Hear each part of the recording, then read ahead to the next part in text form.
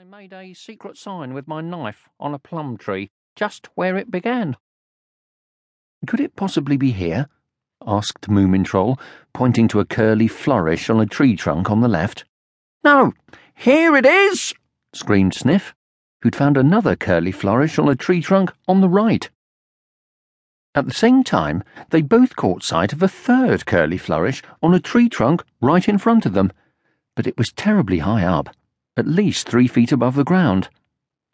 That's it, I'm sure, said Sniff, stretching himself. I must be taller than I thought. Well, strike me pink, exclaimed Moomintroll, looking around. There are curly flourishes everywhere, and some of them are nearly 100 feet up. I think you found a haunted path, Sniff, and now the spooks are trying to stop us using it. What do you say to that? Sniff didn't say anything, but he got very pale about the nose. And at that moment, a cackle of spooky laughter broke the silence, and down fell a big blue plum, which nearly hit Moomintroll in the eye. Sniff gave a screech of terror and ran for cover. But Moomintroll was just angry, and had decided to have a look for the enemy, when all of a sudden he saw who it was.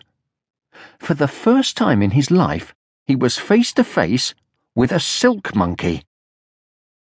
She was crouching in the fork of a tree, a small, dark, velvety ball.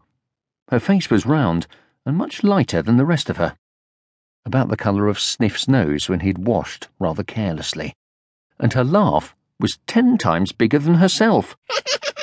Stop that horrible cackling, shouted Moomintroll, when he saw that she was smaller than he. This is our valley. You can go and laugh somewhere else. Wretched wretch, muttered Sniff, pretending he hadn't been frightened. But the silk monkey just hung by her tail and laughed louder than ever.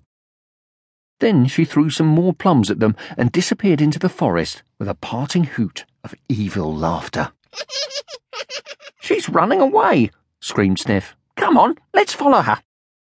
So off they rushed, scrambling headlong through bushes and brambles under a perfect rain of ripe berries and fir cones, while all the little animals underfoot escaped into their holes as quickly as they possibly could.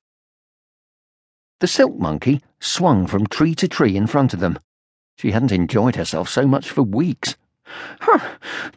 Don't you think it's ridiculous to run after a silly little monkey like that?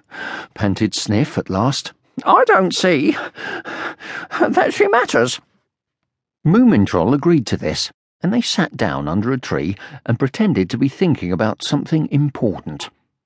The silk monkey made herself comfortable in the fork of a tree above them and tried to look important too. She was having nearly as much fun as before. Take no notice of her, whispered Moomintroll. Out loud he said, Good spot this, isn't it, Sniff? Yes. Interesting-looking path, too, Sniff answered. Path, repeated Moomintroll thoughtfully. And then he suddenly noticed where they were.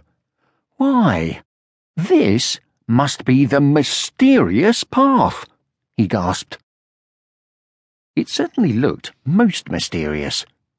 Overhead, the branches of the plum trees, oaks and silver poplars met and formed a dark tunnel, which led away into the unknown.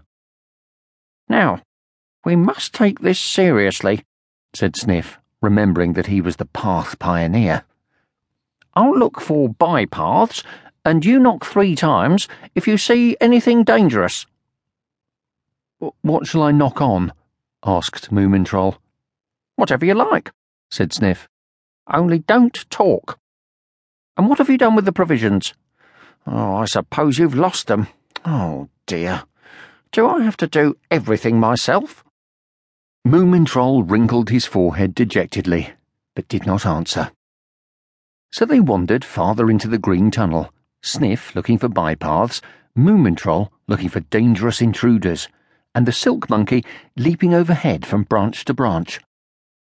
The path wound in and out of the trees, getting narrower and narrower, until at last it petered out altogether. Moomintroll looked baffled. Well, that seems to be that.